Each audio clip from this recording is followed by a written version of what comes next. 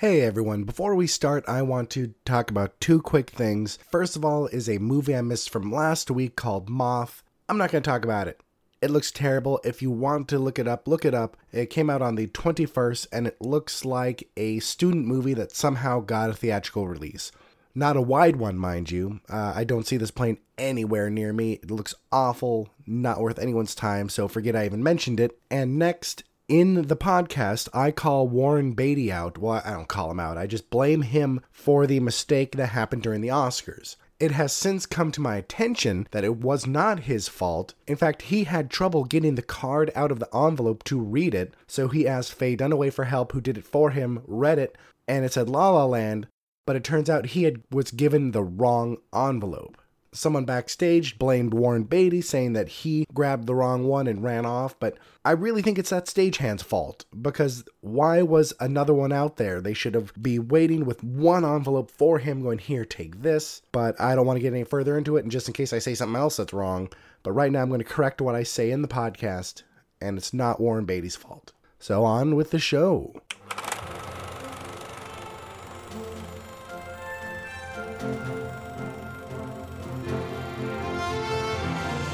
Why, hello there, future fans.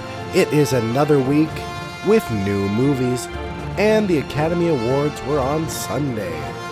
What movies are Hollywood offering up this week? What movies won the Oscars? And more importantly, what is my pick of the week? Find out next on episode 32 of Future Flicks. Alright everyone, welcome. Like I said, this is episode 32, and the podcast is called Future Flicks. Thus, I am Billiam. Do you like how my logic worked on that? Future Flicks is Billiam. Show is called Future Flicks. I'm Billiam. I'm so smart. Anyway, let's get started with just a little bit of information. In this podcast, I talk about all the movies coming out during the week. I give you my thoughts. I give them a rating, which I call the Bill score, B-I-L, Billiam's interest level. That goes on a scale of 0 to 11, and only those special movies get an 11, and only those special terrible movies get a 0. Let's do some early housekeeping. You can listen to me on iTunes, SoundCloud, Google Play, Stitcher, and any podcast listening app. Need to contact me? That information is in the show notes, and it will be at the end of the episode as well. But let's start this week, as we do every week, with the news. We have two sad passings this week. First off, actor Bill Paxton died at the age of 61 due to having a massive stroke during heart surgery. This news broke on February 25th. He was known for films like Aliens, Twister, Terminator, Edge of Tomorrow, Titanic, Apollo 13, True Lies, and Weird Science, some of the most iconic movies of all time. He was rarely a leading man, but he has been in more great movies than probably anyone else before. The next passing was that of Judge Joseph Wapner. People my age, maybe a little younger, and of course older, will know him as the first judge on the show The People's Court. He passed away at the age of 97. When it comes to the movies from last week, my pick of the week, the movie Get Out by writer-director Jordan Peele, won the weekend with a $30.5 million gross. And my friends, before I get to the Oscar results, a little bit of Oscar news. Before the awards, the Academy rescinded the Oscar nomination for Greg P. Russell for sound mixing for the movie 13 Hours. It's because he called other Academy members and told them about his work. This is in direct violation of the campaign regulations prohibiting telephone lobbying. So it's perfectly okay to send a brand new TV for your consideration gift, but heaven forbid you call them up. Holy shit, this guy's a monster. This is stupid and further proof that the Oscars are bull and really don't matter. And speaking of things that don't matter, the results for the biggest categories are as follows. The Best Animated Feature Film was Zootopia. Best Supporting Actor, Mahershala Ali for Moonlight. Best Supporting Actress, Viola Davis for Fences. Best Actor, Casey Affleck for Manchester by the Sea. Best Actress, Emma Stone for La La Land. And in a very Steve Harvey-like moment, the Best Picture went to Moonlight, but was first announced for La La Land. It wasn't until the La La Land people were halfway through their speech that the wrong was corrected. This time, instead of Steve Harvey, we have Warren Beatty and Faye Dunaway to blame for this. So Moonlight won Best Picture instead of La La Land, which was the unstoppable beast this award season. I both agree and disagree with this choice for Best Picture, or La La Land's not winning of Best Picture, should I say. And I will talk about that in a blog coming up on somewhatnerdy.com, so be sure to check that out. Well, future fans, that was the potatoes of this podcast. Let's get into the meat of it. The first movie this week is a movie called My Scientology Movie. By the way, if you notice I sound a little weird, it's because I have yet another cold, but this time, my future fans, it is not my fault. Please blame my family and my girlfriend. They are the ones who gave it to me. I am innocent in this. It is not my fault. Okay, but back with the show. That first movie is called My Scientology Movie.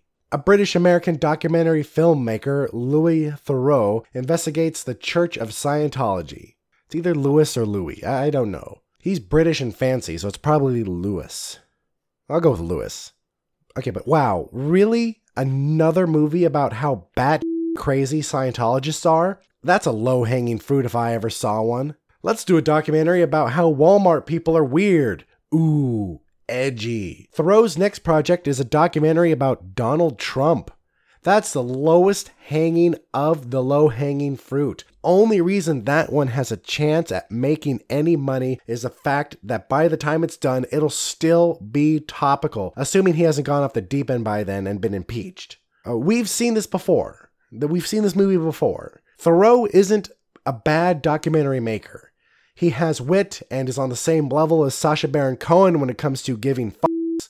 But who knows? Theroux may honestly have a good documentary on his hands, but the timing couldn't be worse. True, the truth shouldn't have a time limit, but when it's being presented as a documentary, it's supposed to have a level of entertainment to it, and the timeliness of a topic can affect its entertainment value. The best case scenario for this movie is that this topic interests you at all, and in that case, you should still wait for streaming or rental. If this doesn't interest you at all, then skip it like a scratched CD. My Scientology Movie gets a 3 out of 11. You know, I should take some time to talk to you about my drink today, and today it's actually not a beer, it's a mixed drink.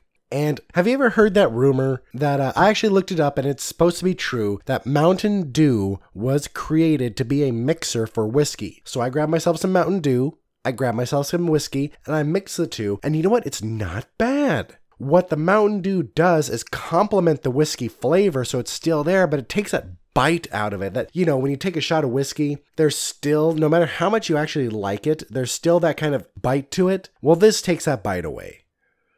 Mountain Dew and whiskey. Try it, it's not that bad. But let's get on with the next movie. And that next movie is called Table 19. Eloise used to be the maid of honor, but after her boyfriend of 2 years dumps her by text, she finds herself relegated to the lonesome Table 19. It's the table reserved for the people that the bride and groom never thought would actually come. This stars Anna Kendrick from Into the Woods, Lisa Kudrow from Friends, Stephen Merchant from An Idiot Abroad, Craig Robinson from Zack and Miri Make a Porno, Tony Revolori from the Grand Budapest Hotel, and June Squibb from Nebraska.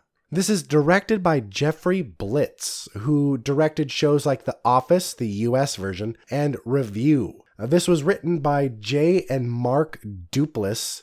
Jay is from the show Transparent, and Mark is on the show The League. Apparently they're both writers too, and teamed up to write this movie. This looks cute, kind of like Revenge of the Nerds banged The Breakfast Club.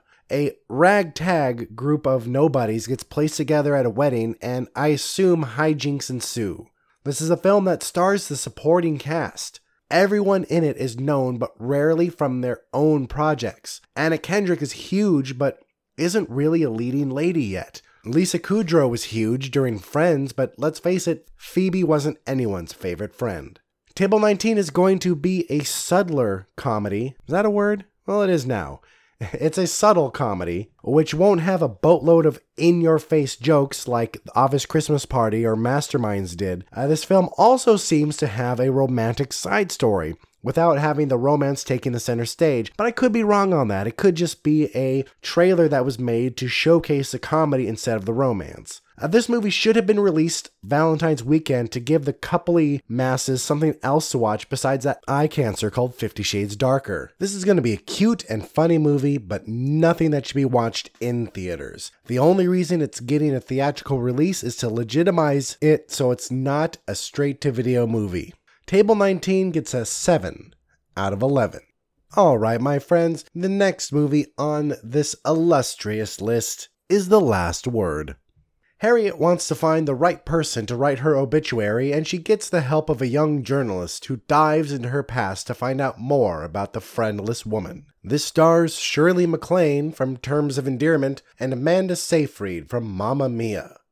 This movie really confuses me, not because it looks bad, but just because of the premise. The premise I gave is one I reworded from IMDb, but from the looks of the trailer and the synopsis according to other sources said that MacLaine's character wants to write her own obituary before she dies and convinces a local paper to allow it, and they assign Seyfried to the story, but she refuses to let MacLaine tell the whole story and investigates herself. In what world is this a plausible premise? Well, my grandparents died each time. Well, they only died once. I'm talking about each individual grandparent. Each time we were allowed to write our own obituary. Also, a lot of times you can set something up with your lawyer or even with the mortuary itself that when you die to have a certain obituary written and to have all these different plans acted upon. My grandfather set up his entire service years before he passed, so when he died, we didn't have to do a thing. If he could, why couldn't MacLaine's character do such a small thing as write her own obituary? And why was this made such a big part of the plot? Why was this premise that could be so easily changed in the real world? Why is that such a big part? Okay, my problem with the whole premise aside, this looks well acted, which is no surprise, but it does look like a movie we've seen before. An older person has to come to terms with the fact that they're going to die and looks back on their life. They start to find new joys in life as they try and right the wrongs of the past. I always say that it's okay to have a borrowed premise if you add something new to the mix. Most recently, the movie Get Out did that very well. But for this movie, the only thing it seems to add is the flawed premise, and that's it. We do get the benefit of watching the legendary Shirley MacLaine and the very talented Amanda Seyfried in action together, but it's not enough. This doesn't look terrible, but just predictable and tired, the great actors aside. It could still be very good, but so far it doesn't have enough going for it to warrant a theater trip. The Last Word gets a 6 out of 11. All right, my friends, we have one movie before the break, one movie, and that movie is called Wolves. A high school basketball star has hopes of being recruited by Cornell, but his hopes are threatened when his family can't pay his tuition to high school. His mother works herself to the bone while his father gambles it all away. This stars Taylor John Smith from American Crime, Michael Shannon from Man of Steel, and Carla Gugino from Night at the Museum. From what I'm told, this was what the show One Tree Hill was supposed to be like before it became a TV drama. This movie looks okay, but I really don't have much to say. It doesn't look bad, but I'm not pumped about it at all. The acting looks solid, the plot looks engaging and plausible, it looks well shot and well written, but there's nothing about it that excites me. If this does look like something up your alley, then I hate to say it, but this is going to get a very limited theatrical release and an internet release down the line. It could be like Manchester by the Sea and will be free on Amazon or Netflix later, but will only be available to buy or rent in the immediate future. If you want to watch this, then be ready for a heavy drama with very few lighthearted moments. There's nothing wrong with movies like that, of course, it's just that you have to be ready for them. To reiterate, it looks like a perfectly good movie that just doesn't have anything to draw in the crowds or my attention at all. Wolves gets a 5 out of 11.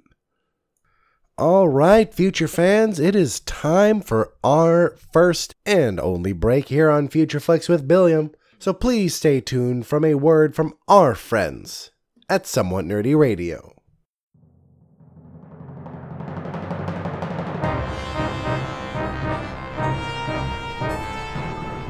Imagine yourself on a journey with the Somewhat Nerdy Radio podcast crew as we travel through forgotten realms and far-off galaxies. Your captains, the sensational Snarf Chris and the cunning Critter, constantly face an element of danger. Welcome to the Somewhat Nerdy Radio podcast, the bright light in the podcast sphere. Download and subscribe Somewhat Nerdy Radio today on iTunes and SoundCloud, or stream it at somewhatnerdy.com. Good journey, nerds. And we're back. I just had to re-record that because my voice kind of cracked the first time. It's like I'm going through puberty again. Second puberty. I'm even more of a man. That's awesome. All right, cool. That's why I choose to believe, and it's not the cold affecting my voice. Hey guys, I have some great movies for you. Did you hear they're making an Avatar 2? Oh my god. All right, now that second puberty is over, let's get on with the movies this week. The next one up is called The Shack. Mac's daughter is brutally murdered in a shack in the middle of the woods. During his grieving, Mac receives a letter from God inviting him to the shack. Once there, he spends a weekend with the Holy Trinity. This stars Sam Worthington from Everest, Octavia Spencer from Hidden Figures, Tim McGraw from The Blind Side, and Radha Mitchell from Silent Hill. That's right, they did put a lot of thought into the name. Let's make this movie about a girl who dies in a shack and the dad's invited back by God. What should we call it? Oh, no, The Shack? It's either that or Gone Daughter. Okay, let's get on with this. Yet another Christian feel-good movie. For those of you who may be new, allow me to reiterate my feelings on these movies. I am a Christian, but I hate movies like this that have no purpose other than to preach to the choir. Movies like this should hit the church circuit just like Kirk Cameron movies. Sure, there are some Christian-themed movies that deserve big-screen viewings like Passion of the Christ or The Ten Commandments, but not all of them should. I'm really surprised that this is getting not only a wide release, but has notable actors in it. Well, two notable actors at least. Tim McGraw isn't a bad actor, but him being in a Christian movie doesn't surprise me. But let's put everything faith-related aside for a bit and talk about this as a movie. You know, the point of my podcast. As a movie, this looks run-of-the-mill. It's a run-of-the-mill story of grief and overcoming it. This movie has been made before, just maybe not with a man spending time with the Trinity in a cabin. Sorry, a shack. Sure, that could be the new spin that I'm always saying a movie needs to be interesting, but new things aren't inherently interesting. If you want to watch a spiritual movie that breaks your heart and then warms it, this is your film. If none of what I talked about strikes your fancy at all, then be like Billiam and skip this movie. I mean, seriously, watch the trailer and try and tell me that looks interesting. Honestly, if it does look interesting to you, that's great. Watch it. Do your thing.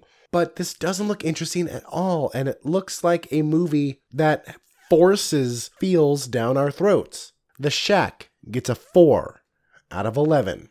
All right, folks, we have 2 movies left. That's 2 movies left this week. Once again, I'm not going to try and play coy. You know what my pick is. So I'm just going to go on with the next movie, which is Before I Fall. The last day of Sam's life is just like any other, until she dies. The next day, she wakes up and finds it's the same day all over again. She's stuck in a loop and must solve the mystery of her death and learn everything she's going to lose. This stars Zoe Deutsch from Dirty Grandpa, Halston Sage from Paper Towns, and Logan Miller from The Walking Dead. Okay, so take Groundhog Day and add some angsty teens and boom, you get Before I Fall. Alright, there's a bit more to it than that, but the basic premise is the same. This girl will have to make all the right choices in order to get out of the loop. Okay, here are the differences between this and Groundhog's Day, and in this movie's defense, there are a lot of them. In this movie, Sam is one of the cool kids, just like Echo Smith wants to be, and during her multiple trips, she realizes that she kind of sucks. Well, maybe it's more that her group of friends and her priorities suck, so the idea is that she changes to be the kind of person she should have been. Also, Groundhog Day had that heavy romantic undertone where, interestingly enough, this movie doesn't have a subplot based on a romantic interest, at least not one that was shown in the trailer. The question now is, will she still die in the end having only been her ideal person for one day, or will she keep on living as a reward for her work? This movie is based off a young adult novel by Lauren Oliver and was turned into a screenplay by Maria Maggenti, who wrote Monte Carlo. Like a lot of movies based off young adult fiction, this doesn't mean an adult can't like it. It's just going to limit the audience. This film is targeted towards girls 15 to 18, maybe even into early 20s, sometimes a bit younger depending on the person. But the target audience is going to be smaller than, say, any of the other movies I've talked about. But still, adults can still like it, just like with Harry Potter, just like with Hunger Games, just like with Vampire Academy, the Detergent series, and Maze Runner. Just like with those, an adult can still like it. Am I just trying to justify myself watching it later? Maybe. Maybe I am. Don't judge me. You don't know me. Get off my back, alright? Which brings me to my next point. If you're an old dude, are you going to like this movie? Maybe. It looks like a fine movie, but nothing that sparks so much interest in me that I need to watch it in theaters. I'll watch this movie, but only after it comes out on DVD, Blu-ray, streaming, and if I decide if I want to read the book or not. Before I Fall gets a 7 out of 11.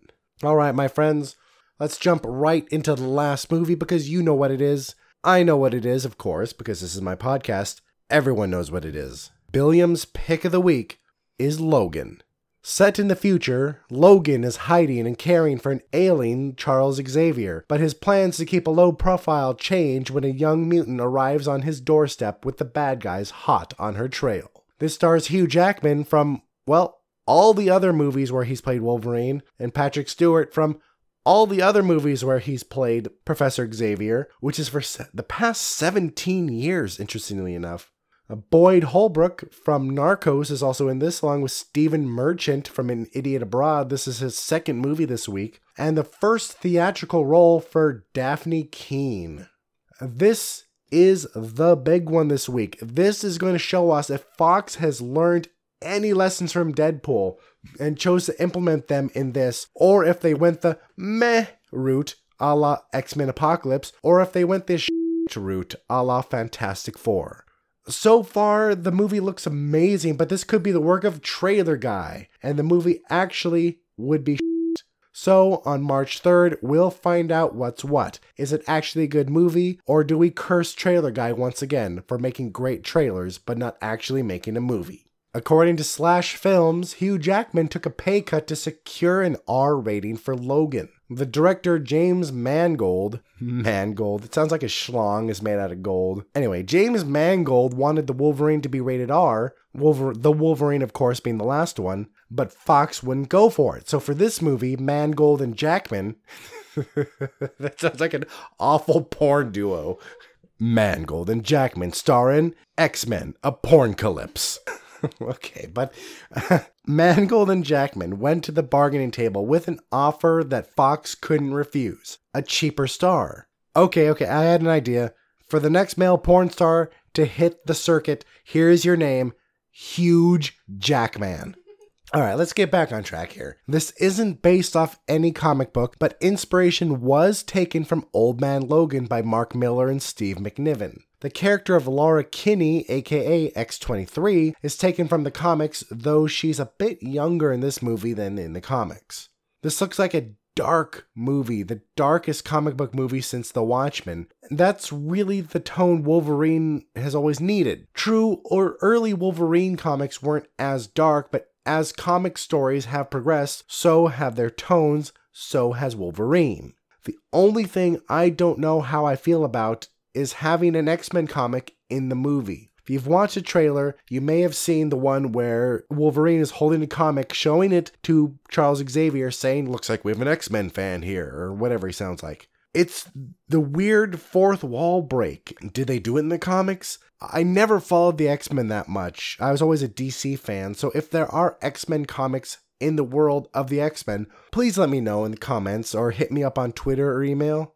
Let me know. This looks violent and gritty, which is exactly what I've wanted from a movie starring Wolverine for a long time. It also looks well shot. The cinematography looks really good. The lighting, the tone, the costumes, everything looks like it comes together perfectly for this movie. This looks like the comic book movie that 20th Century Fox always should have made.